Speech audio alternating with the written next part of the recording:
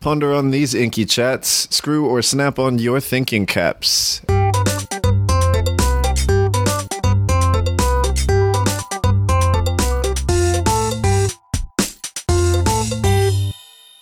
That's right, listeners. Welcome. You're here with the Nib section, official podcast of Fountain Pens Oceania.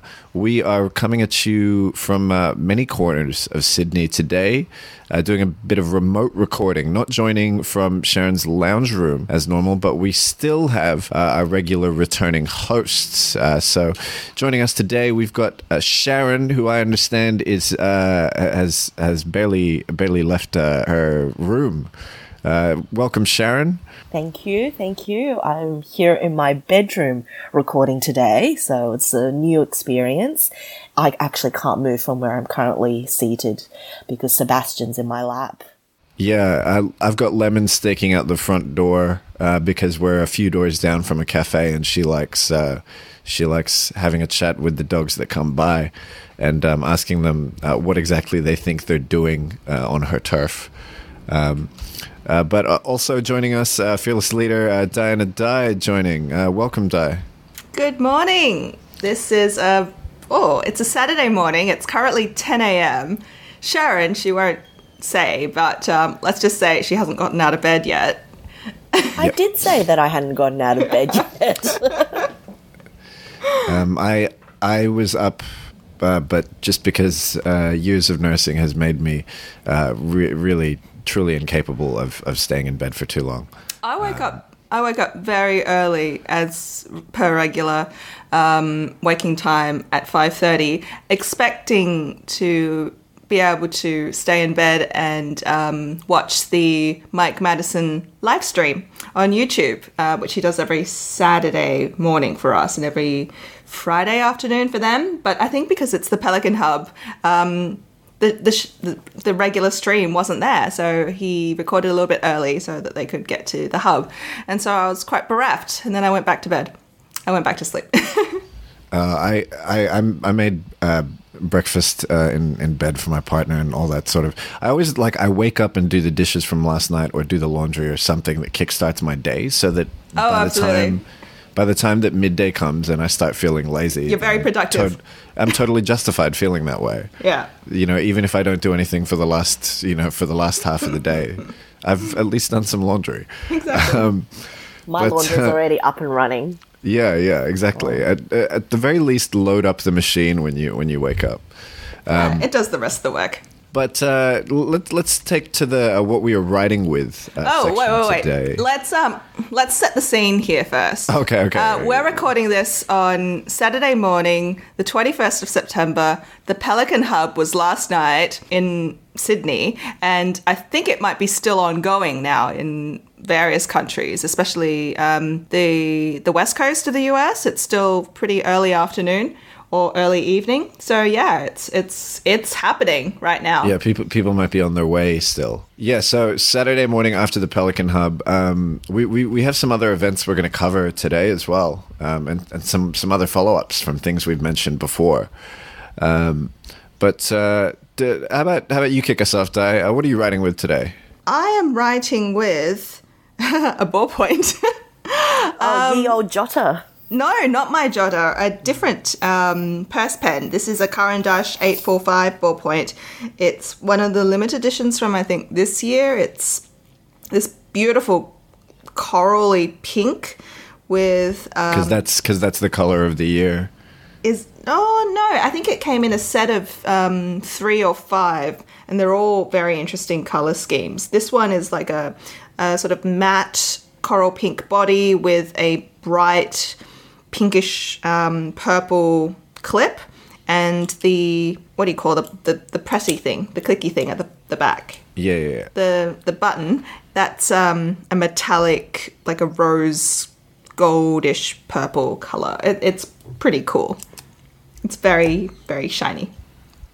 What about you, Sharon? What are you writing with from the comfort of your bed? Currently, I'm in bed, so I'm not writing with anything. But what I have been writing with is the new Pilot Vanishing Point in the turquoise.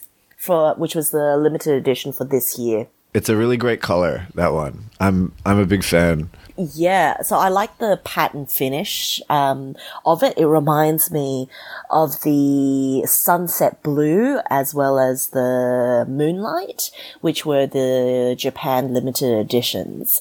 And so I think it just fits in very nicely with that entire theme. And what have you got inked there, Sharon?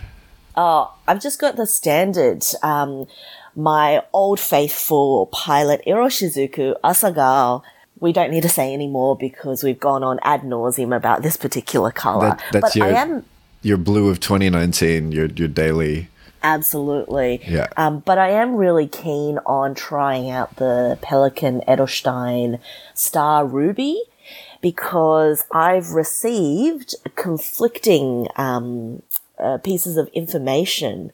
And I'm going to go swab it up later today. When I first heard about the Star Ruby, I thought it would be more of a pinkish red, probably similar to tourmaline, maybe a little bit redder than the tourmaline that Pelikan came out with. But last night, one of the ladies from Dimmix, Sue, mentioned that it was quite a vibrant red. And then this morning, I've heard other. It's definitely pink. I'm swabbing it right now. Okay, then. I'm keen to try it out. I'm curious because it may also, it might just be an ink that behaves differently depending on the paper. I know not just with like sheening and shimmer that different papers can bring out different elements of colors. And I know, for example, I'm hugely a fan of how Life notebooks make yellow inks look. Star Ruby might just be one of those. As for myself, I have a Mont Blanc Generations in yellow that I've recently managed to get. And I've got the Sydney Darling Harbour ink, the 2019 Sydney Pen Show ink in it from Robert Oster. And I hadn't actually had a chance to ink it up since the Pen Show. And I kind of swabbed and played around with it. On Tomoe River paper, it's quite nice. It's kind of dusky, like a little bit murky. I was just saying with dye that it's not quite as vibrant, but also you shouldn't swim in the waters in Sydney Darling Harbour, so it may be accurate. But it's nice. I suppose it'd be a decent daily ink in like a wet pen because I like the darker end of it rather than the light edges.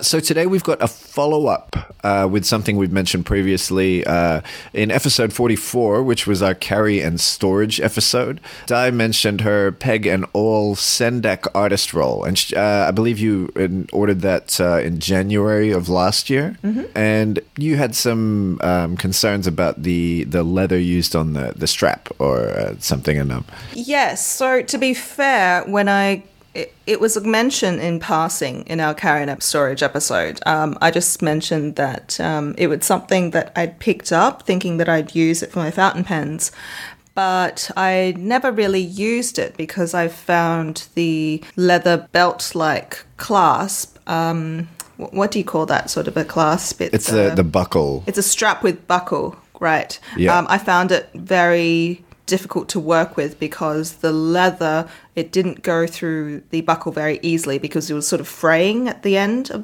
the leather strap. And Margot from Peg and All very kindly reached out to me on Instagram and she offered to send me a replacement, and she asked if we would like a Sendak, the original one that I ordered, or the Mini Sendak, which is a slightly different variation which came out in the last year or two.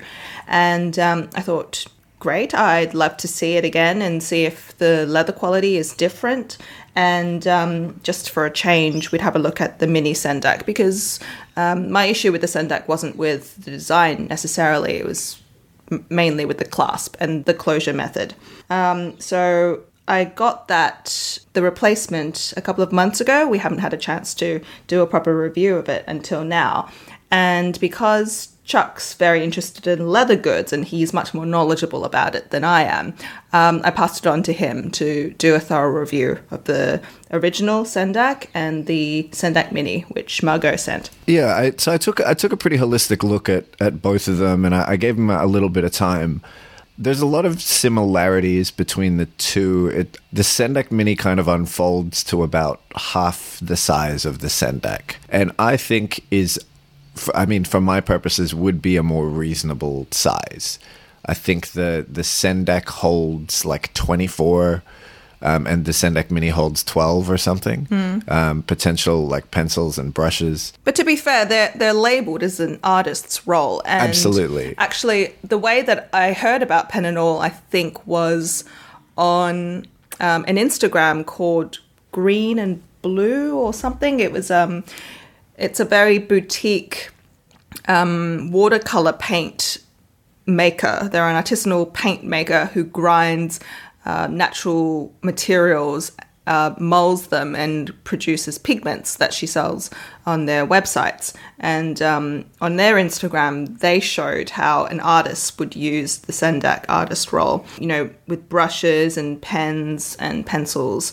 And I just thought that whole aesthetic was really pleasing. And I can see how an artist might find the format and the little pouches and everything really useful. So I bought that Sendak, like I said, in January 2018, when I was in the middle of doing my Liz Steele watercolor workshop online.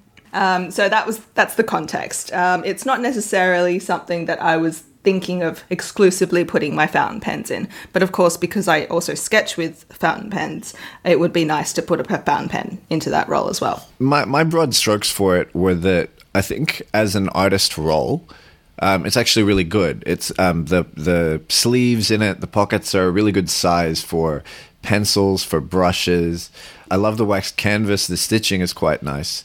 I have a couple of notes about it if you're a fountain pen user, and it doesn't particularly serve my purposes, and I'll get into why. But I think overall it's a well thought out pen pencil roll for an artist. And if you're into, and I think this was something that you weren't previously aware of, Di, I like companies that tend to repurpose old and like discarded materials rather than having it go into landfill. And I don't think you were aware that was a thing that Peg and All tries to do. No, not when I initially purchased it. Yeah, so I think their waxed canvas tends to be the only new material that they have, whereas the leather, the wood they use for their other things, not for the Sendak, but the leather and the metal hardware that they use is recycled and come from very old and disused things that they're trying to repurpose. And so I'm similarly to you, I thought the buckle was, if you're sort of unrolling it for short bouts of writing and then sealing it up again, it's not very fast. But if you're bringing it somewhere to spend a longer amount of time drawing and sketching, then it makes more sense. The leather is definitely old leather. I mean, it's well cut. I like the leather detailing, particularly there's like a little kind of badge on the front of the full-sized Sendak that denotes that it's the Sendak artist roll. And that's quite nice. But I had similar things with the belt that you did. And it really is just characteristic of older leather that is, I mean, really not going to break in the same way as new leather. And you can oil it up and help it as best you can, but it is always going to be a little tougher and harder. The burnishing, which is kind of like the edge finishing on the leather, could use work. It's not bad, but it's also not the neatest. When I communicated with Margot from Peg and All on Instagram, and I explained my issue with the leather. When I explained my issue with the leather on the Sendak large version that I got initially, she said that there was probably a manufacturing flaw that caused it to split at the strap. And she put it down to the fact that it was probably belly leather, and I wasn't sure what that meant, which is why I turned to Chuck. Did you find that with the replacement, the Sendak Mini, that the strap was an improvement on the original? Yeah, I mean, the type of leather is clearly different. Mm-hmm. It is true that belly leather doesn't, it's not exposed to the same extremes as, like, say, shoulder or rump hide. So it's not as, it doesn't take movement on as well. But I mean, the main characteristic of the leather in general is that it's older repurposed leather. So there is a difference, but look, if you're after the kind of pen roll that is going to keep your pens like completely mark free and well nestled and is going to look brand new every time you see it, this isn't really an appropriate pen roll for you. I also don't think it's super appropriate if you like girthy fountain pens. I couldn't get an Optima into it, and I wouldn't have forced it, but I had no issue at all with like a Decimo. So, if you have a preference for slimmer fountain pens, this is going to be an easy pick for you. And also, if you like things to look like they've had a life, if you want, the waxed canvas is going to age well, and the leather will also take marks and age well, but it's not going to look pristine. So depending on the kind of aesthetic that you want out of your pen roll, and depending on the kind of pen you use, it could be useful for fountain pens. But I really do think that the strengths of it lie with that kind of artist role where you're bringing a lot of instruments out that you may not necessarily use all at once, but you would like to have around for the option. Lots of pencils, lots of brushes, etc. I think to give it a fair go, you really have to assess it in terms of the most likely user, right? And I think this is probably a product aimed at a person who is using it as a mobile artist's pouch and a holder, because I think the larger version is also big enough to hold a notebook in the size in the back. It's got a little like a slot that you can put maybe a B6 size notebook or a small pad into. Sendak Mini, you could probably fit a Traveler's, but not a bigger book. If we're looking at it from the point of view of someone who is maybe an urban sketcher or even someone working in an indoor studio, do you think that this is something, that they would be interested in, that's a good product for them? Yeah, look, I think the product is well made. We had this talk about Musubi as well, where I think it's better if you know the mission statement of the company. And like what they like to do, and that they're repurposing goods, and that that's an element of what you're paying for. By the same token, though, I know that you have this interest in reclaimed and repurposed materials, because I think a couple of years ago, when you bought your that big yellow duffel, which is made from fireman's hose, I believe you said. Yeah. Or some sort of a poster, probably fireman's hose. And that's a sort of waxed, it's not a waxed canvas, but it's like a coated canvas, isn't it? Or something like that. It's like a composite material. I think it's like rubberized. So it's fire retardant. Yeah. I find the choice of materials in the case of your duffel to be more of a fit with the result or the product that it was reused in. It's not necessarily supple, but it's got a bit of rigidity, but it's not too hard. It has great color. It's very usable. But my issue, I think I mentioned this to you earlier, is I think that in the case of Peg and All, I really have to question whether there might have been a better choice of material to use for that buckle and the strap. Maybe a different type of reclaimed leather. Or even something like a canvas, like a canvas belt. A fabric belt instead of that sort of a leather. Yeah, I think with the material they're working with, you're likely to see batch variations as well. There's definitely a difference between the strap of the Sendak and the Sendak Mini. I think that if you know that, then there's more awareness, there's more sort of acceptance of what the kind of material and how it's gonna age as well. I do also think that if you look at the Pagan Oil Instagram, and if you look at their you look at their website, there's a clear kind of like rustic image that they're going for.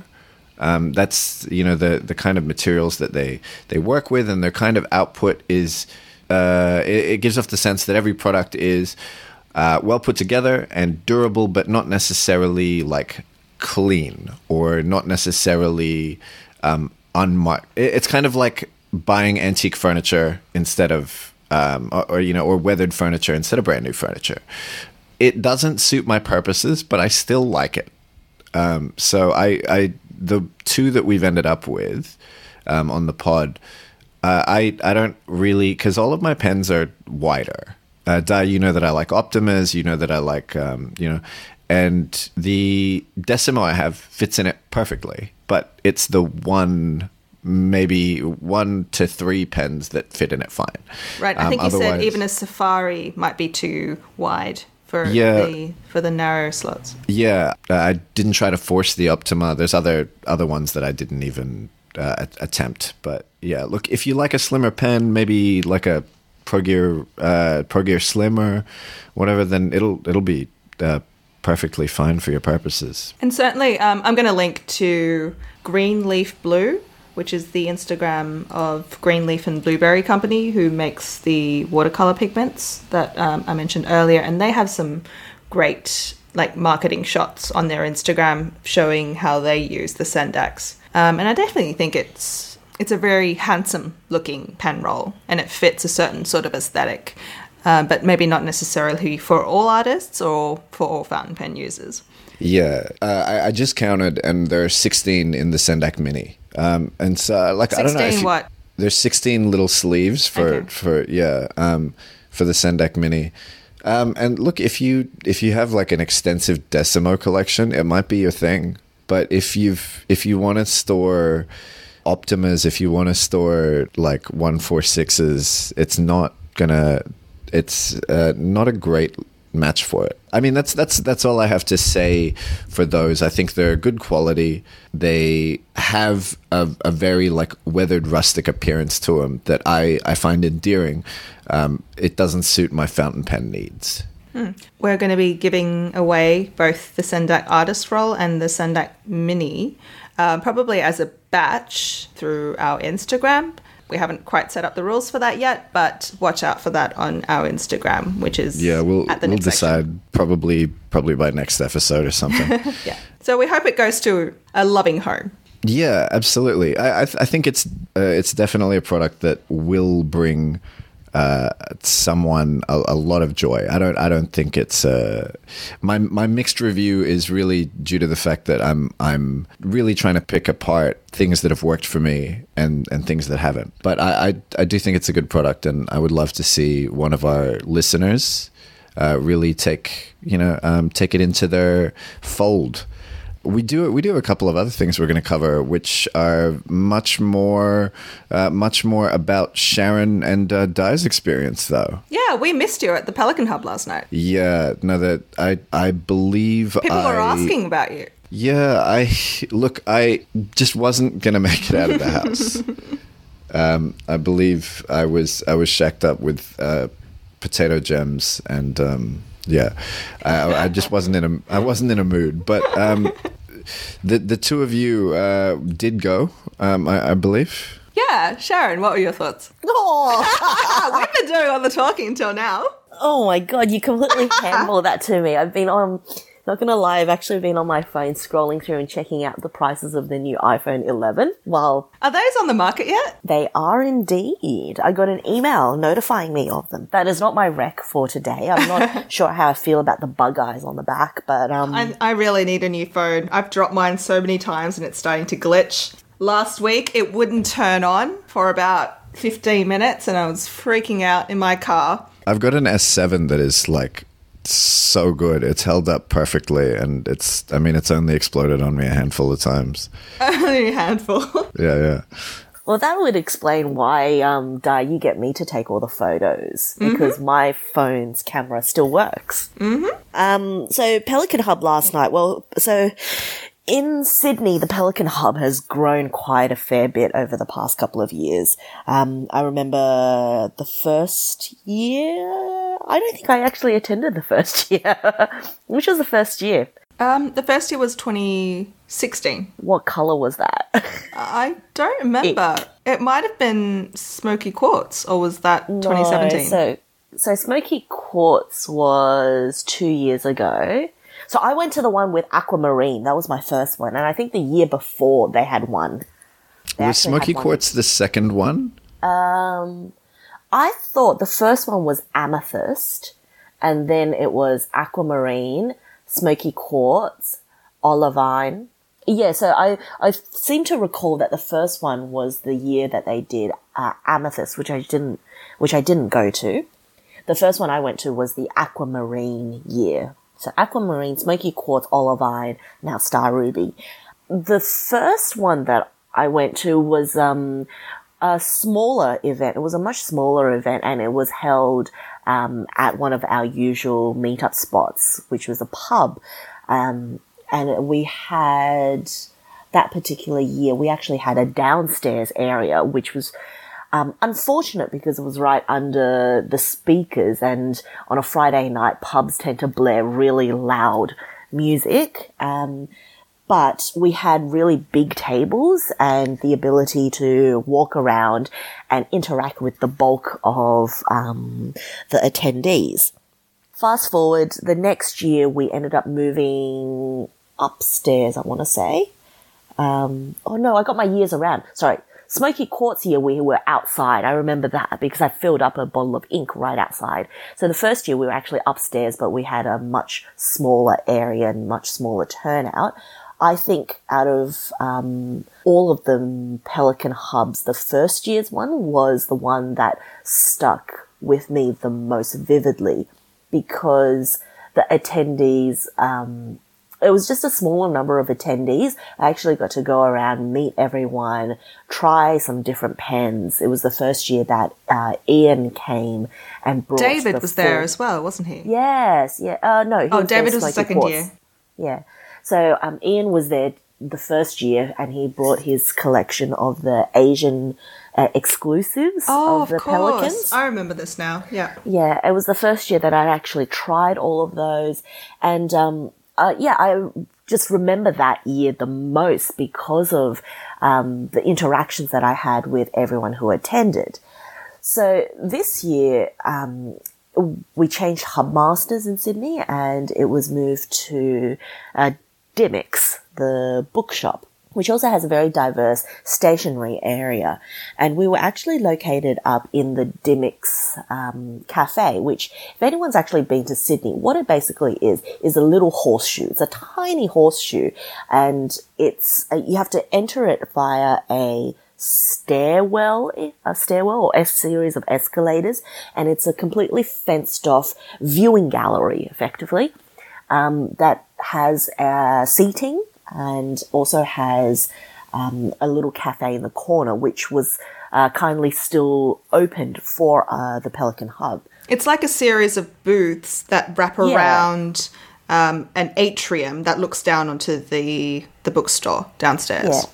So, I mean, huge pros this year were that we could actually hear everyone, and it was a much quieter location. The lighting was quite good. It was hit and miss. The booth that we were at had no lighting. The venue was a lot quieter.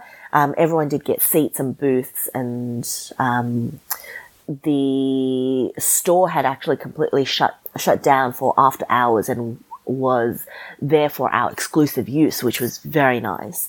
So I didn't have an issue with the location because it was very convenient. I had originally thought it would be held closer to the stationery section of Dymocks, where there's a fairly large standing room only area. But at least there there'd be a huge selection of pelicans you could take a look at. I think it would be more conducive to people testing and trying out different things. I think it'd be just more conducive to something like mingling and socializing with each other. Whereas the real downside for me this year was the fact that we were in little booths. And once I get comfortable in a booth with like a milkshake or something, I ain't gonna move. And so I found myself not really interacting or saying hi, or I basically didn't interact with anyone at the hub unless they came to my booth. I said hi to a couple of people on the way in, and that was about it. Because of the way, the layout of where we were situated, the walkways were also very, very narrow, and you couldn't really hover in a walkway and stop by each person's booth. Because, I love a booth hover. Because there were still the cafe owners who were serving dinner. There was just no room to move about. It wasn't very conducive to mingling effectively.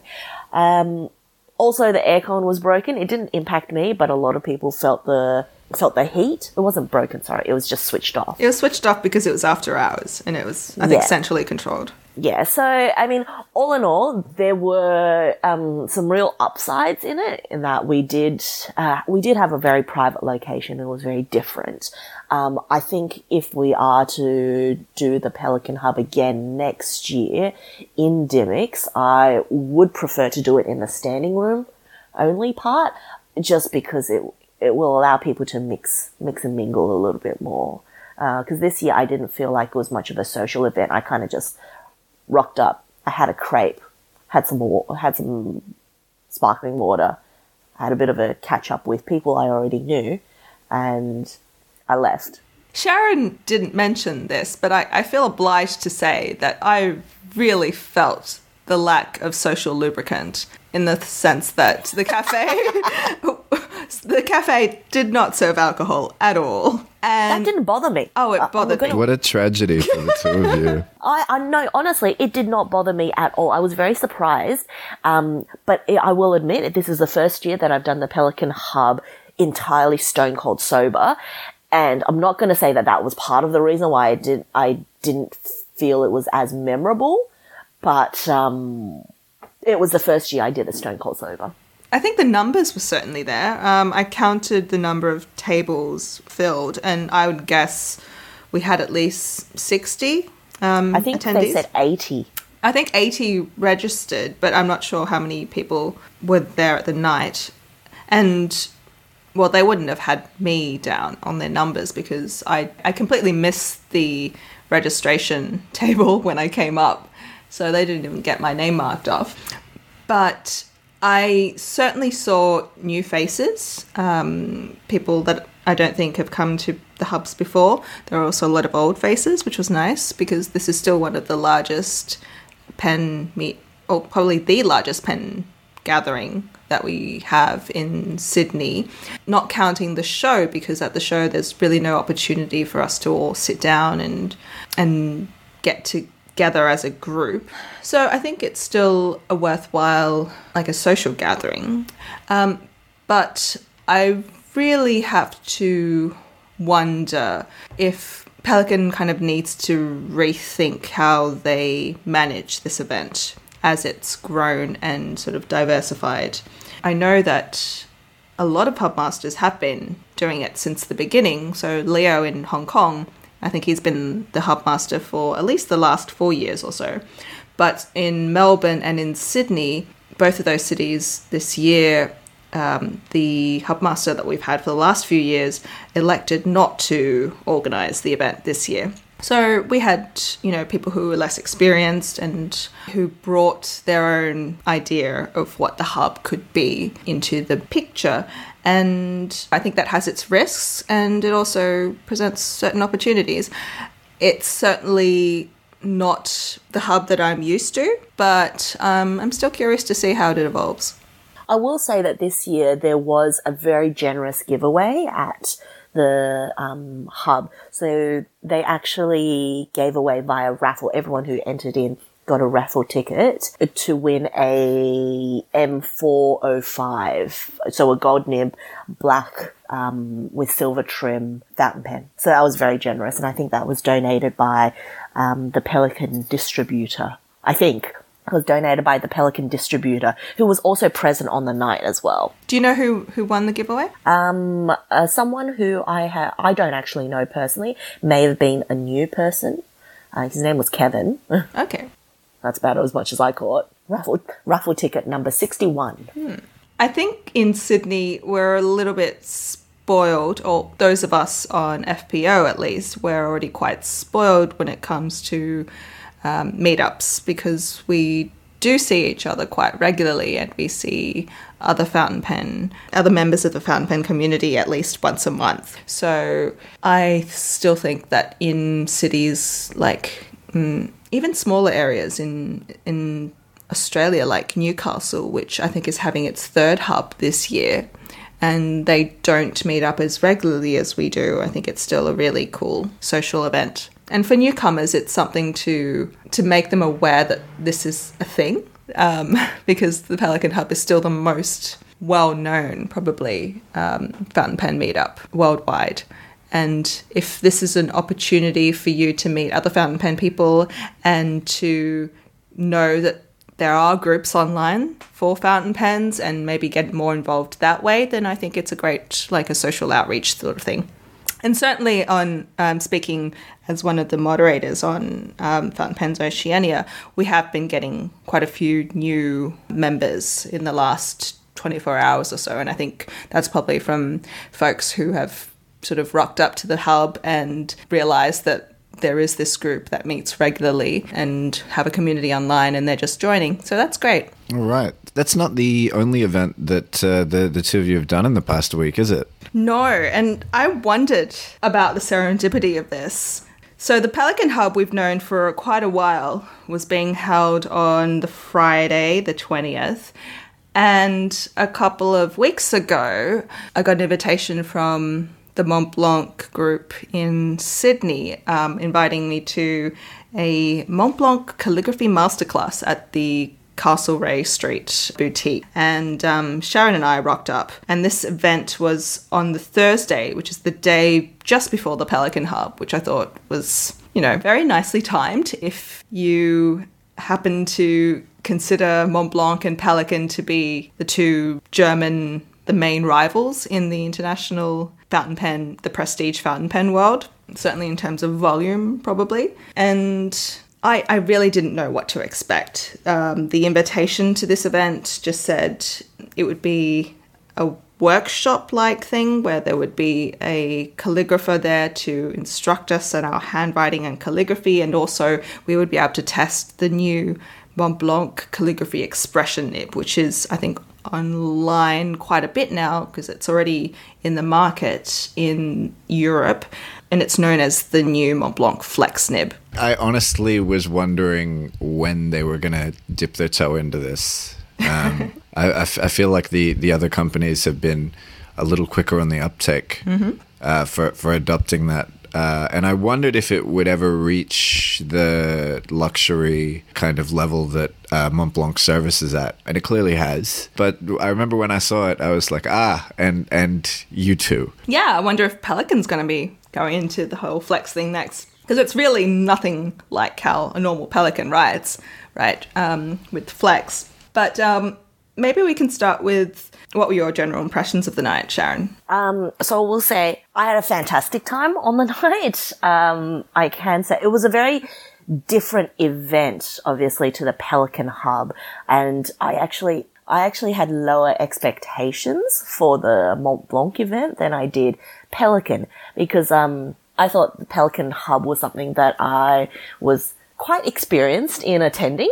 And I knew that there would be lots of people there that I would know, or that, I've bumped into in this particular community, people I'd be able to have a chit chat with. But with the Mont Blanc event, the only person who I knew was going to be there was Diana. And look, I see Diana a lot, so I don't need to go to a fountain pen event to, have a good kiki with her. So I will say the Mont Blanc event as a whole really blew me out of the water. I had a good time at it because, one, even though they market it as a calligraphy masterclass, I didn't go in there thinking that it was going to be a calligraphy class. I went in there thinking it was going to be a Mont Blanc evening. And that's exactly what I got. I got an evening of Mont Blanc. I got an evening of handling, and we'll talk a little bit more about it later, trying some one-of-a-kind pens. So they brought in some of the uber prestige patron of the arts. I think they were the patron of the arts. High-end fountain pens. So these are like the ones which are limited edition of 80, limited edition of like 70-something. Very, very rare pens that we got to hold, observe. You know, we got to hear the stories behind them. We got to hear about the craftsmanship, how they were made, the material behind them. So all of that for me was a real highlight. That was the part that I enjoyed the most in actually physically handling these pens. Then I think it would be remiss if I didn't mention the calligraphy nib. So I will get one of these at some point.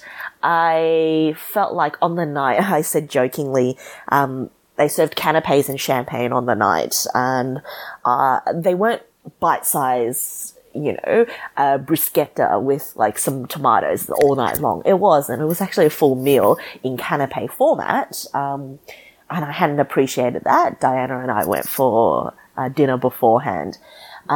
But I jokingly said that had they been more generous with the champagne, and mind you, they were very generous with the champagne, but had I gone started earlier, I probably would have walked out with the new 149 calligraphy nib. Well, I was going to say, did you see anyone there do that? No. No. So no one actually walked out with purchases other than, I'm pretty sure, Di and myself. I bought 3 bottles of ink. And I bought 1 bottle of the elixir, the scented ink, which was like the cost of 2 bottles of ink, of their normal ink. Yeah, that's the... Which color did you get? I got vetiver green, the sort of a light, leafy green. Of course. It's nice. It's like a slightly yellower and lighter chicorin. I got 3 bottles of ink, and I was a bit taken aback at how expensive the Mont Blanc inks were. I got 2 of the blues and 1 of the limited edition greys. On the night, let me try to remember who was there. So there was quite a lot of sales staff in the store. Yes, I was surprised by how many sales staff there were. There were more sales staff than there were attendees.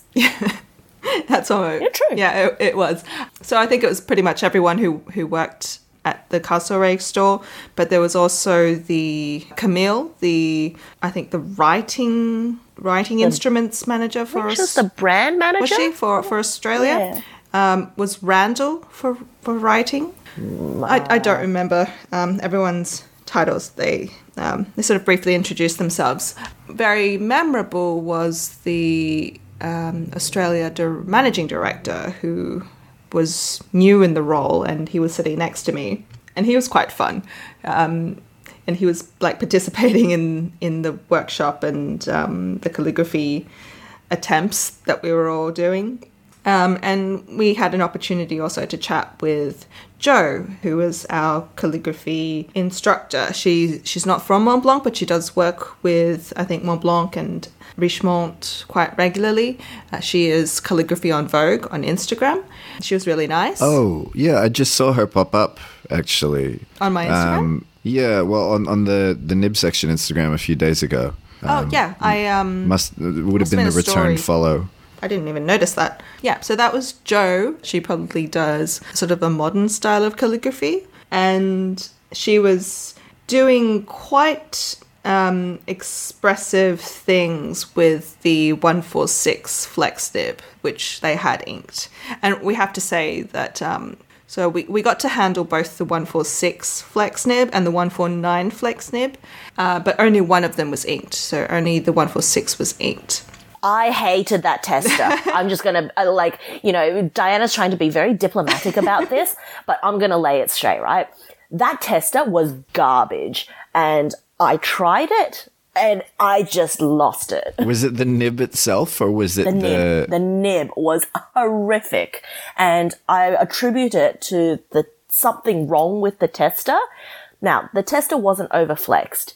It was the 146 size nib that they just swapped onto a regular 146 body, so you didn't actually have the gold leaf body. But the 146 nib wrote as a stub. It wrote as a stub because it was cut square. No matter what anyone told me on the night, because a lot of people were telling me that I was wrong, it was cut square. It wrote broad on the downstroke, very, very broad on the downstroke, and it wrote very narrow on the horizontal stroke. And when you added pressure to it, it flexed even further. So you got a lot of line variation without much effort because it was a stub nib. You could get more line variation out of it if you added pressure because it was a soft stub nib. Now, that all of that aside, that's not a calligraphy nib as they sold it. They sold it as effectively an alternate for a pointed pen, for a pointed dip pen. Wait. So this is, it's getting a little bit confusing because, so I will tell you that I have so far written with 2 different 146 flex nibs. The first one was a couple of weeks ago when I went into a store in Sydney and they let me try the gold leaf 146, and that one had a 146 flex or calligraphy expression nib on it. And when I tried that nib, I thought it came to a point. I didn't notice it being stubbish. And yet, the 146 calligraphy nib that we tried on Thursday night when I was with Sharon, that one had a very definite stub. And it was also slightly misaligned, so it was a little bit scratchy. Probably because a lot of people had been handling it over the course of the night. But it wasn't overflexed. It wasn't overflexed. I will give Mont Blanc kudos that despite how people were mashing this nib, and yes, people mashed the nibs, it stood up really well, other than being probably slightly misaligned and a bit scratchy. It really is a risk as a company putting out like a brand new, I suppose, relative. I'm not sure what the limitedness of that flex nib is. It's not limited. I don't think it's limited. Okay, but putting it out there as a tester is it's a definite risk. So the cause of the confusion is because first of all, there's the difference between the 2 146s that I tried. One which Sharon did not like because it was stubbish, and one which I quite liked and it wasn't stubbish. So there's that disparity, which I can only put down to inconsistency in the manufacturing. And then there's the inconsistency between what we wrote with our own 2 hands and what the sales staff was telling us, which is that it's not a stub. And so we were being confronted with something that is just completely different to what I felt like I was in this alternate reality. I didn't know what was happening.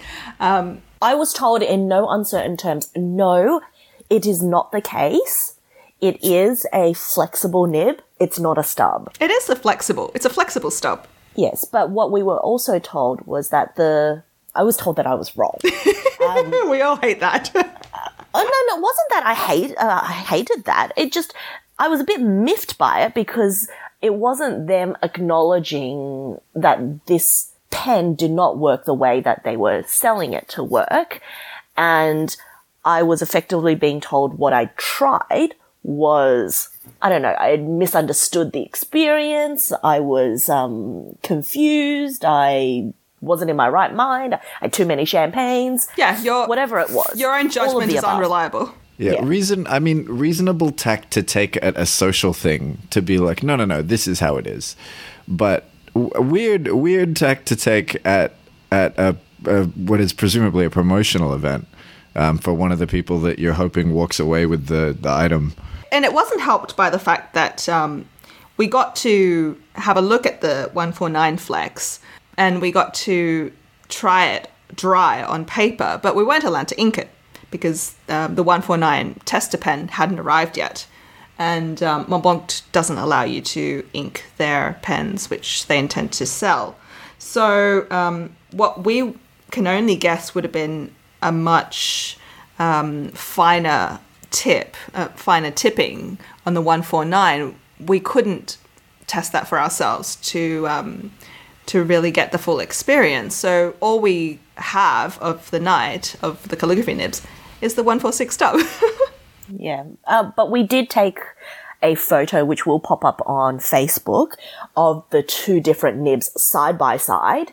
I took a photo of the night, and you can see with not even a loop required that one is square cut and one isn't. So, but I will say what Mont Blanc explained was that the 149 expression nib writes 0.3 millimeters across and 0.3 millimeters down with the ability to flex up to, I think it was 1 point something millimeters. Whoa.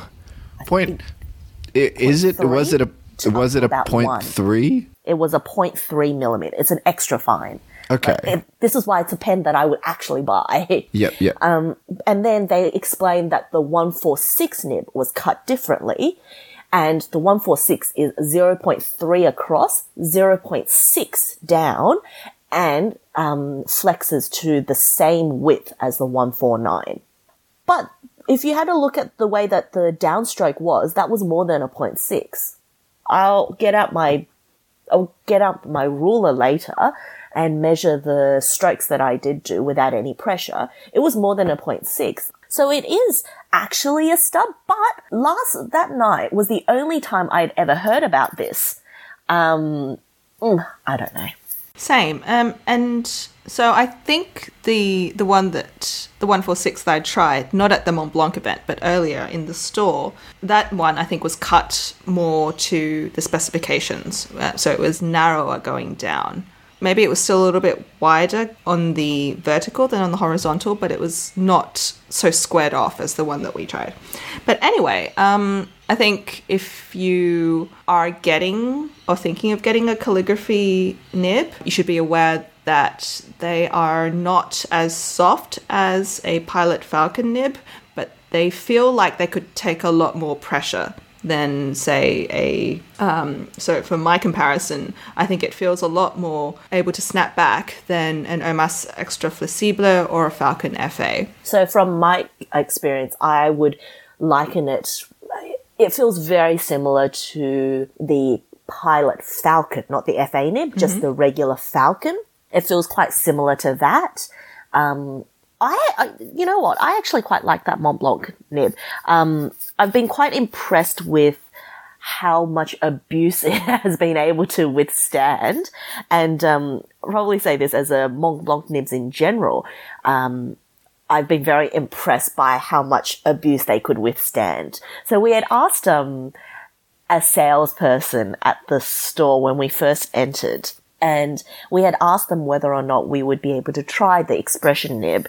And, you know, this is another point towards the sales staff needing probably a bit more training, but they weren't able to identify an expression nib compared to the other nibs that they had on display.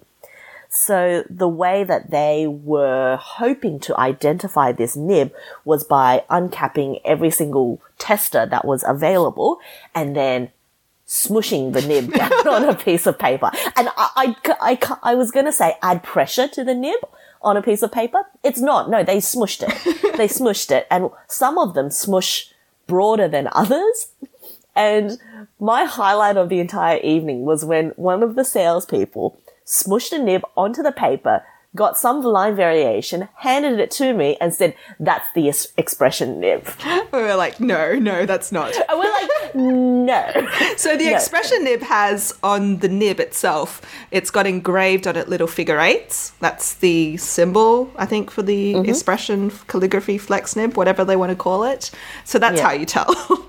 Not by getting every single other Mont Blanc tester that you have and smushing it onto paper and going, yeah, that one flexes. But, mind you, we did then use each one of these pens later on in the evening for the actual calligraphy lesson, and they all wrote perfectly.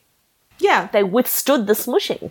So I think, I can't remember who it was, but one of the sales reps or one of the brand reps on the night said that this nib has actually been at work in development, at least, for a few years now. And I can understand for a company like Mont Blanc, which sells a lot of pens, not necessarily to people who are very experienced with writing flex or who are very experienced with calligraphy.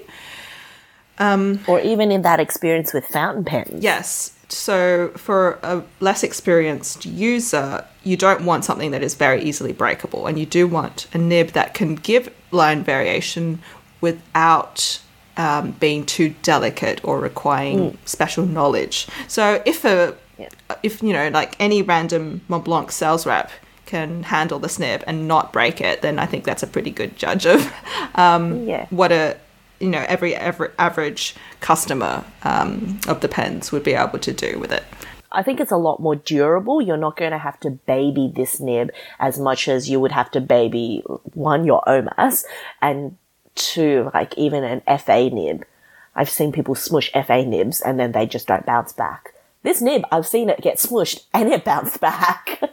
And I think that might be part of the reason why it's got such a high price point. The other part being you're paying for a 149, so that itself has a high price point. This nib, I think, has a $200 markup, 200 Aussie dollar markup on the standard Mont Blanc nibs, which, I mean, it's a lot of money, but if it has been in development for this much time and it's withstood so much beating and abuse, I think the $200 markup as a percentage of the price of a 149 in Australia, that's a pretty good deal. Particularly if it's not a stub. Yes. That would be some a bonus. people might pay more if it were a stub. So I guess a couple of things to note.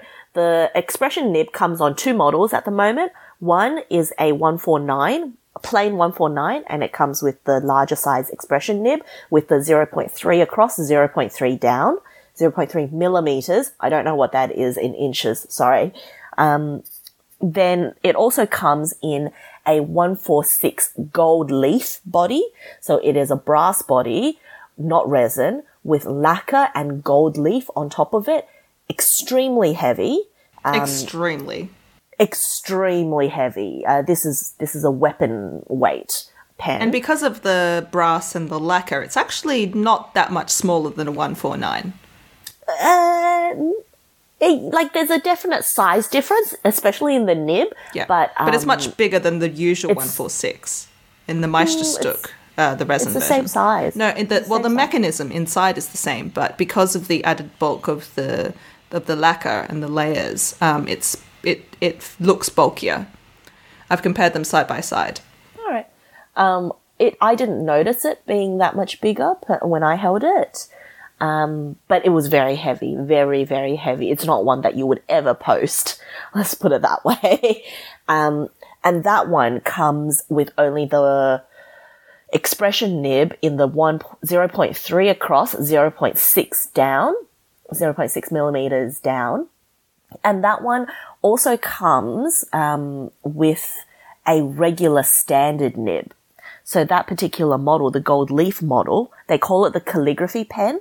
But if you're getting that model with a ruthenium nib, be warned that is not a flex nib. So the only Expression nibs come in a gold, solid 14 karat gold color, and the ruthenium nib on the calligraphy 146, the gold leaf 146, is not a flex nib. It's a little bit misleading because of the name of the pen model, which I think is actually called the Expression calligraphy pen or something like that. But if you get the cheaper one, which has the ruthenium nib, it's not flex. Or you can get a rollerball. I was told a rollerball was a great alternative for this calligraphy nib on the knife. Yeah. Did you have any other reflections on the calligraphy nib? No, last thing to say about the calligraphy nib is I've already heard, pretty much all the feedback I've heard online have been positive. I don't think there's a lot of negative things you can say about the nib except for the price and maybe the fact that it's marketed a little bit inaccurately as to the size of it. I think they should probably say that the 146 and the 149 calligraphy nibs are different and they're cut differently. And I kind of wish that information was more visible. But at the same time, I don't think a lot of people are getting the 146 calligraphy because it's much more expensive. I think it's about twice or at least $1,000 more in Australia than the 149. So the pricing, I'm rattling this off the top of my head, and I did have a few glasses to drink that night, so don't hold me to it. But I believe the 149 was $1,405 Aussie, including GST, and the 146 was $2,695, including GST. Yeah, so about $1,200 more. Then the smaller 146 gold leaf with the expression nib is about $1,200 more than the 149 with the flex nib. So I think a lot more people are getting the 149, and I think that's a good choice if you want a very I don't know what's the word for it. It's a very practical and everyday sort of a flex nib that is soft enough for a bit of expression, but not for maybe Spencerian. I think you could actually do some pretty amazing things with that nib. Oh, we did see Jo, the calligraphy instructor. She was doing some nice lettering with the 146, but I really feel the lack of getting to see the 149 in action on the night. And I really wish that they'd had one inked, because I don't think I can make a full assessment or a comparison without seeing it in action. So, it's nice. And it's a good flex nib, actually. I didn't think I'd say that, but... Yeah, they pulled it out of us. I think I'm going to go out and get one. And the other cool thing, and I might actually get it from the Mont Blanc boutique, because the other cool thing we heard about at Mont Blanc on the night, and we will get to those pens you want to talk about, Chuck, but they are about to offer, probably in the next 2 months or so, signature engraving on their resin pens. So at the moment you can get like a typeface, so print or slightly semi-cursive engraved onto your pen. Now they will soon be offering the ability to have your signature engraved onto your pen, and I think that's a pretty cool thing, which I would like to do on my 149 when I get it. Yeah, I think they were explaining that. So the way it works is they take a sample of your signature and they record it in a database. And so that initial process of recording your signature and having it put on a new pen purchase, that's like $100 and something extra. But once they have that signature recorded, you'll be able to also get it engraved on old pens that you have at a lower price point. But then just saying that, I kind of wonder about the security of having your signature recorded in the Mont Blanc database. I was going to say I'm always looking at easier opportunities for identity theft. So I have about 4 different signatures, and I never use my actual signature for anything other than signing legal documents. So that's not the one that I would put on my pen. I sign a lot of documents at work, and I don't particularly want everyone and anyone knowing my actual signature unless I have to. So I do have like a work signature, for instance. That's a good idea. Yeah, so I think that's a great service, and I'm glad that they're bringing it to the Sydney boutiques. Okay, let's get into the really interesting part. The highlight of the night. Okay, this is what I wanted to weigh in on. So, in addition to the calligraphy nibs and everything, when we arrived at the store, they had this lovely large table set up, like a range of the Meisterstücks on the table, but also 3 cloches with 3 exclusive, like super limited edition pens inside those cloches. And the 3 that were on display, it was the Emperor Hadrian limited edition 76. There was also the James Purdy LE 81. 81 signifies the number of pieces that it was manufactured in. There was the Miles Davis LE 90, which is, of course, based on, it's inspired by the jazz musician Miles Davis. Those 3 were on the table. And the 4th limited edition that one of the brand reps brought on the night was something that I had never seen before, and it was the Antoni Gaudi limited edition 128. And this is stunning. When he brought it out, It was a skeleton. It's the skeleton one. Oh, it's a skeleton with a 149 size nib. It's glorious. I don't know. I was in raptures when I saw it. And if I, She had a moment. I definitely had a moment. This is 3 glasses in, but I had a moment. And if I had enough money to splurge on a pen that I would normally spend on a car, then I would totally have bought the Antoni Gaudi. It's amazing. I did the responsible thing and Googled it immediately after you guys showed me the pictures, which put me right off it. Oh, yes. For different. So let's start with the Antoni Gaudi. It's a skeleton pen. It's a gold skeleton over a transparent blue resin. Blue barrel. You guys know I love a demonstrator. You know this. It's a demonstrator, but the cap of it it's got clochenet enamel on it in this sort of stained glass pattern. So different colored pieces of enamel with metal engraved cap underneath the enamel, so you can see the engraving through the transparent enamel. It's beautiful. It does really look like stained glass. And this, of course, is inspired by the architecture of Antoni Gaudi, who is maybe the signature artist and architect of Barcelona in Spain. I think what was explained to us on the night is that part of the design concept for the pen is that there would be no sharp angles, because in nature there are no 90-degree angles. So everything's very organic and rounded off, and it really does look very reminiscent of the mosaic walls and roofs that are in Gaudi's buildings and his apartments that he's designed.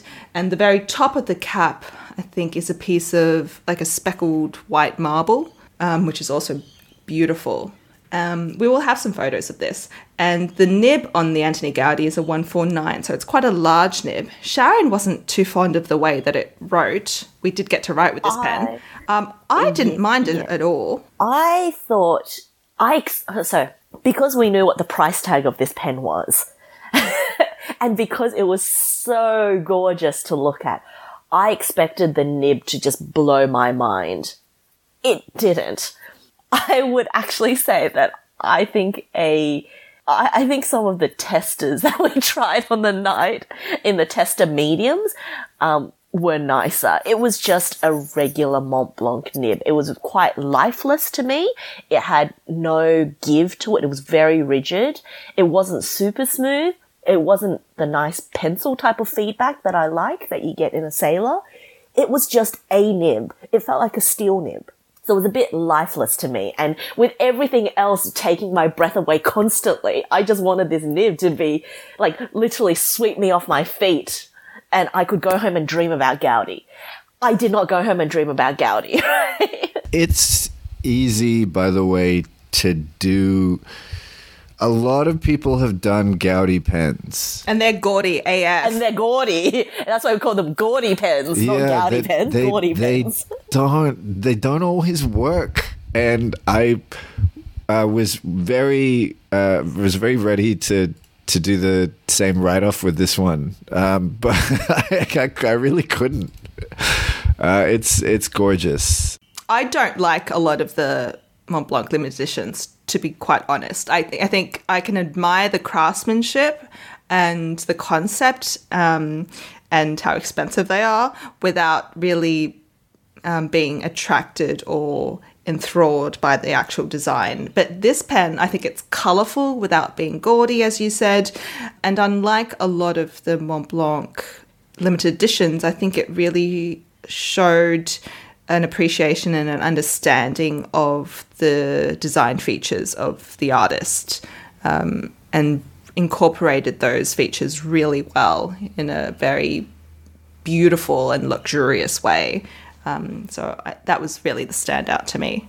Can we talk about the James Purdy? Because that was a cool pen. That was a cool pen. The James Purdy was one of their, I think, Meisters für Meisterstück collection. So it's where Montblanc collaborates with another artisanal house. And James Purdy is a rifle manufacturer, I think, from the UK. And in the James Purdy limited edition, there's like several tiers of pens. And the James Purdy 81, which is maybe the highest tier of the pens, it's got caliber, you could say. It's got this wooden barrel. I can't remember what they said about how this was made. I think it was a piece of wood that they'd engraved, and then they drilled through the center of the piece of wood to fit the actual metal barrel of the pen. The cap of the pen is, what's the word? It's debossed. Is that the expression that they used? Let me have a look. One of them, they said it was debossed. Yeah, I just don't remember which one. So the James Purdy 81... Anyway, it looks like an overlay.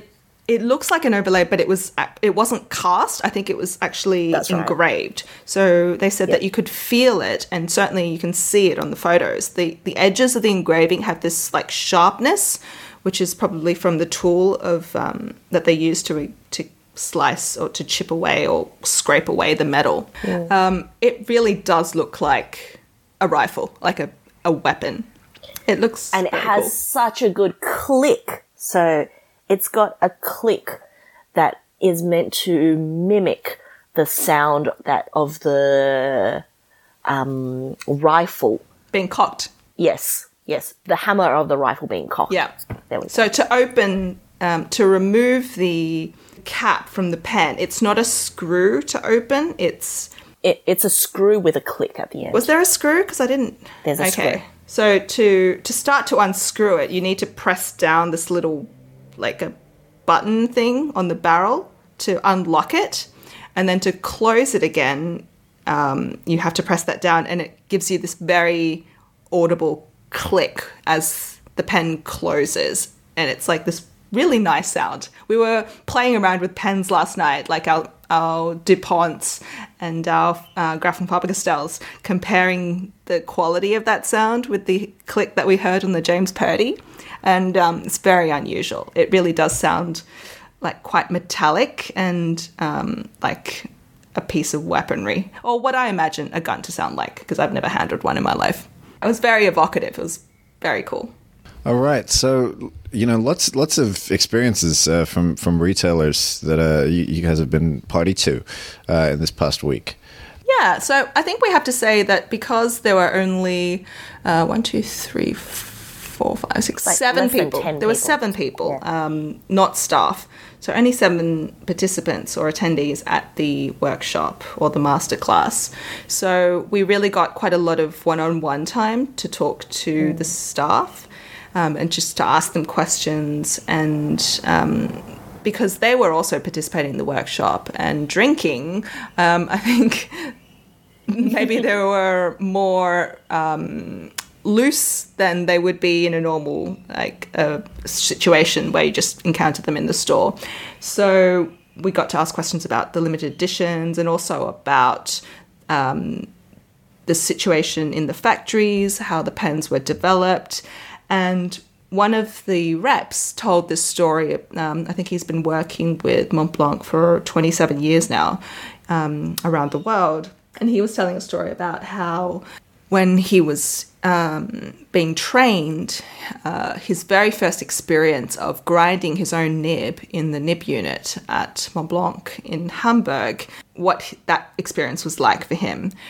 And so we got to ask questions about what that nib unit in Hamburg is like for Montblanc, because there's not a lot of opportunity, I think, to look behind the surface marketing of Montblanc and really to ask questions about how they operate, the people who you don't see, the craftsmen who really don't have an outward-facing, like a presence, in their marketing. And so I really enjoyed hearing about their nib unit. The way that they explained it to us is that it's basically all the nibs that go into Montblanc pens, the many tens of thousands of pens every year, I'm assuming.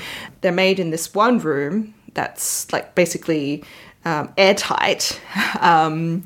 soundproof as well, right? Exactly. And we'll give you the reason for why it's soundproof. But it's airtight also because they're working with a lot of precious gold and they're, grinding away at it. And at the end of each day, they vacuum up all this gold dust and gold shavings and they repurpose it. It's like they melt it down and they reuse it because there'd be just so much gold in the air.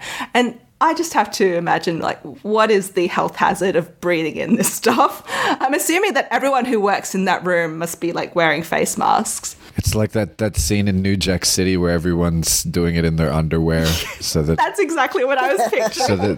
so that they know that no one's taking anything, even if it's just shavings. Yeah. Well, gold dust is the new cocaine. And the other story that we got was that more than 90% of the artisans who work in the nib unit are women. And this really, I think it's surprising to a lot of us, but also it really meshes with what we've heard from Annabelle and also with really Audrey. Yeah, and other people. Yeah, it's quite topical for our last few episodes. Exactly. And it made me wonder yet again why it is that so many of the really well-known nib specialists are men, and yet in the profession and behind the scenes in the actual brands and the manufacturing houses, why those are usually women. And it really reminded me of the contrast between the ladies who sew in the great haute couture houses and the fashion designers who are, the outward-facing artists who design and promote. So that was interesting. And I'd love to know a bit more about how that came to be and why it is that so many of the nib specialists who work for Pelican and Montblanc, why they are historically women. But the other oh, yeah, go ahead.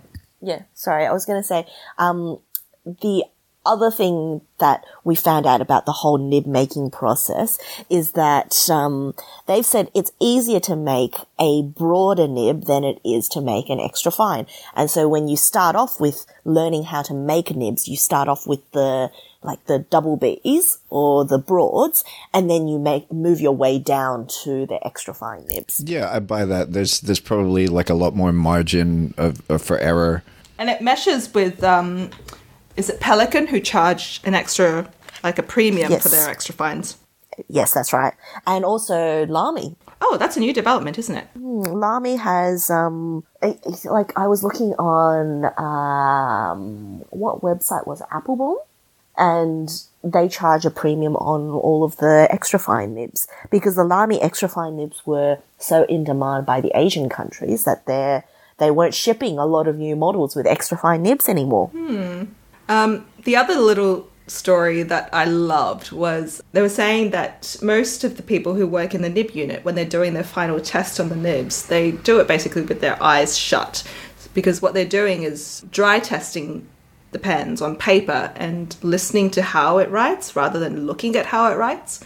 So it's really by feel and by sound, which is why the room is soundproofed. And I'm assuming that everyone's just really, really, really quiet and they really don't talk at all. And once you walk into the room, you're just surrounded by the sound of nibs on paper. It's that soundproofed room where you can only spend 12 hours or you start to go crazy. You know that one?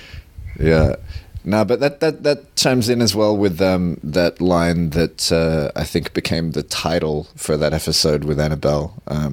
Was it the hand sense is more than the eye can see? Yeah. I love coming back to that one. Mm-hmm. That was part of the highlight of the evening, getting the chance to hear those sorts of stories. And I don't think that we were really lucky that we managed to have the Australia managing director there because I think they have a lot more experience with the brand and with the writing instruments than just the general sales staff that we have in Sydney. So I really appreciated the chance to talk to him about his pens. And he was the one that we were sitting next to. So we got a chance to joke around and talk about the calligraphy nibs and about how it is like working at Montblanc.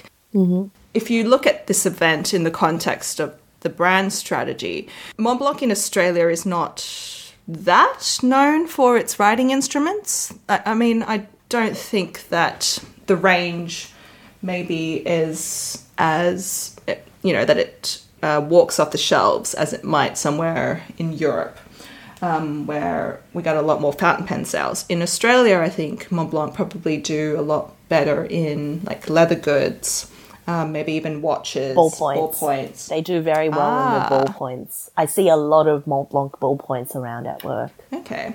All the execs have them. I know in Australia, when I get asked whether something's a fountain pen, half the time is that a Montblanc? But just from my experience of, I guess, buying from Montblanc in the last few years, my experience with the service in the retail, in the boutiques, is that they generally don't have a lot of training in the writing instruments or in the fountain pen models specifically. I think they're much more knowledgeable about, their luggages and the watches and, suitcases, handbags. Well, not bags, but, wallets and things like that. So if I can interpret this event as a reinvestment in learning more about the writing instrument market and trying to promote that aspect of the brand more heavily in Australia, I think that's a really good sign. I think that's, a return to what Montblanc is originally best known for. And certainly the work that they've done on the calligraphy nib, the fact that there is this innovation in their nibs after so many decades of basically not having a lot of, new innovations. I think this is really interesting. All right. Well, that takes us to our recommendations section.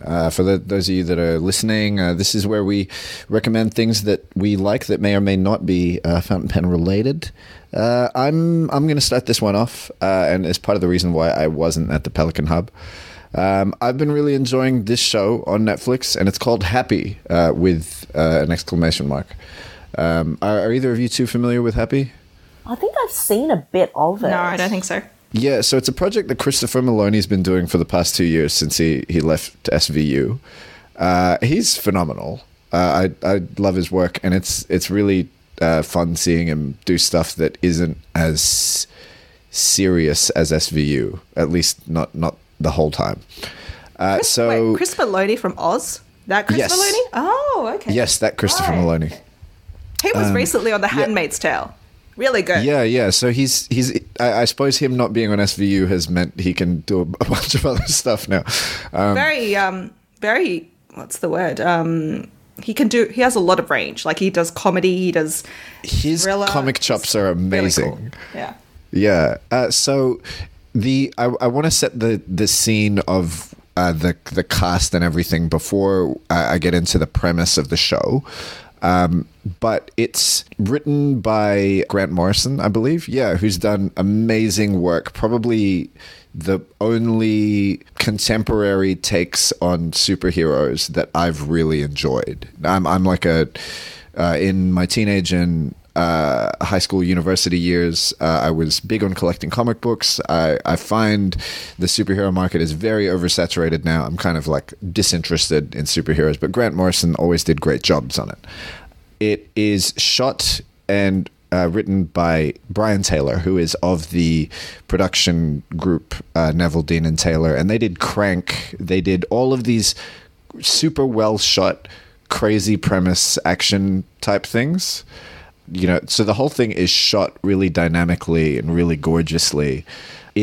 Apart from Christopher Maloney, the main lead is kind of co-shared by Patton Oswalt, who you may know from a lot of comedy roles, and he always tends to do a lot of punch-up kind of things with scripts. But the premise is basically that a bunch of children have been kidnapped, and the only lead that this disgraced cop has to the kidnappers and his daughter that's been kidnapped is his daughter's imaginary friend, which is played by Patton Oswalt and is like a purple unicorn type thing.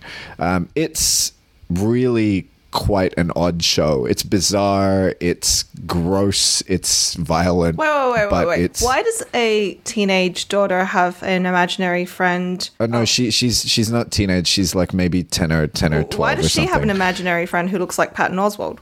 It doesn't look like Patton Oswalt. It's voiced by Patton Oswalt. Oh, so it's animated, this show? Yeah, so there's like an animation element, and I'm only in the first season. There's 2 seasons. I haven't quite found what the realms of magic and supernaturalism in the show are, but it feels very comic booky. It's almost like if the Punisher had a sense of humor about it. It's quite good, and I got that sense from about 15 minutes into the first episode. So Happy on Netflix right now in Australia, and I imagine a bunch of other things elsewhere, but really good. I recommend. Okay. My recommendation, it's not a show. It has to do with the fact that in Australia, right now we're in early spring, and already across Australia, bushfire season has been ongoing for the last month or so. So we've been having bushfires since late winter this year, after pretty much an unprecedented drought that we're still in the middle of. Parts of Victoria and New South Wales that are more inland are really, really in dire need of rain, and they're almost running out of their water reservoirs. In light of that, so Sydney has been in level 1 water restrictions, I think, since the beginning of the year, or pretty much early half of this year. So my recommendation is, if you're someone who has a lawn or a garden, make better choices about what you plant this year, and plant natives that don't require any watering at all, and mow your lawn less, because the less that you mow it, the longer your grass is allowed to grow, the more it's able to capture condensation, and it doesn't require as much watering to maintain its greenness. And also, just be more thoughtful about how you use water outdoors. I'm not of the opinion that, individual choices in our homes necessarily make the difference that makes a difference. I still think that we should be putting pressure on industries to change their water use practices. But at the same time, I really believe in gardening in a way that is intelligent about how we use and conserve water. And also the fact that you're not mowing your lawns as much, it allows, flowers, daisies, weeds to grow a little bit, which is not unsightly in my opinion. And a lot of those flowers actually feed the bees, which is also a plus. So all those little things, I think, really contribute quite a bit. There are things that we can do that we don't expect to save the world, but is more responsible, and it also is a lot less trouble than having to set a timer or having to go outside and use a trigger hose to water every day. So just think about that as we head into a very, very hot summer, which will probably be an extension of the drought that we're already in. What about you, Sharon? So my recommendation is a game. And I have, if I didn't have events on the past couple of days, I would not be leaving the house. Just like today, I'm not leaving the house, because I am head deep into Fire Emblem 3 Houses. And I am living this life as a professor who looks after a particular house of students. And you get embroiled in all of the ups and downs of 3 different kingdoms and their everything that's going on in their lives. It's a turn-based strategy game, which I've been a huge fan of all of the Fire Emblem series. I love the Fire Emblem series because it's a game where when characters die, the story continues. Yes. It doesn't just go. Counts. Yeah, it doesn't just go, oh, hey, do you want to take this one again? It goes, nope, that person died and we're going to move along with the story. It's like, dead? Well, ain't coming back. You killed one of the little kids? Well, ain't coming back. So yes, I am obsessed at the moment with this game. And if anyone else is playing it, please feel free to send me a DM. Talk to me. Tell me everything about which house you've picked. Who's your favorite character? This is the best part of Fire Emblem. I could just go on for days. Who are you romancing in Fire Emblem? Because, you know, as a responsible professor, you can get with your students.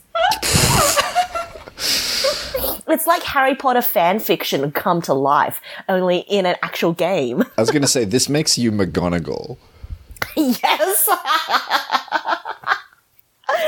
Oh my gosh. Yeah, pretty much. I'm okay being Maggie Smith. Like, seriously, there are worse people to be. I'm okay being Maggie. But yes, Fire Emblem, please message me if you want to have a chat about it. I'm always up for a chat about who's the best, and we can argue all over it. You get very emotionally attached to the characters. I remember when I finished Fire Emblem Awakening, I was in a major slump for a good 3 weeks because I wasn't just emotionally attached to Fire Emblem the game or the first generation of characters. I was then attached to my kids and their best friends. It was this whole deal. But yes, this one so far has been really, really good. I'm still very early on in the game. I will report back next episode. All right. Well, and I'm Team Blue Lion, FYI. Okay. All right. Well, thank you, Sharon, for your rec, and thanks for tuning in with us today from the relative comfort of your bed. Mm-hmm. Thank you, Di, for joining us again and being up and about early, same as me. Thanks, Chuck. All right. Up and about? I did my laundry. Yeah. No, it was not a slight. It was not a slight. But as always, I'm Chuck. Until next time, listeners, ink well. Past and future episodes of this podcast can be found at thenibsection.com and wherever you listen to podcasts. Hop onto iTunes, rate us, review us, and recommend us to your friends. Want to share your thoughts, suggestions, or feedback? We'd love to hear from you. Email us at thenibsection@gmail.com. You can also comment at us on the Nib Section Facebook page or at the Nib Section on Twitter and Instagram. The Nib Section is the official podcast of Fountain Pens Oceania. Our producers this episode were Chuck Montano, Sharon Zah, Diana Dye. Recording and editing was done by Diana Dye. Our music was composed by Michael Pierce. Our logo was designed by Will H. Smith with artwork by Melissa Graff. Thanks for listening.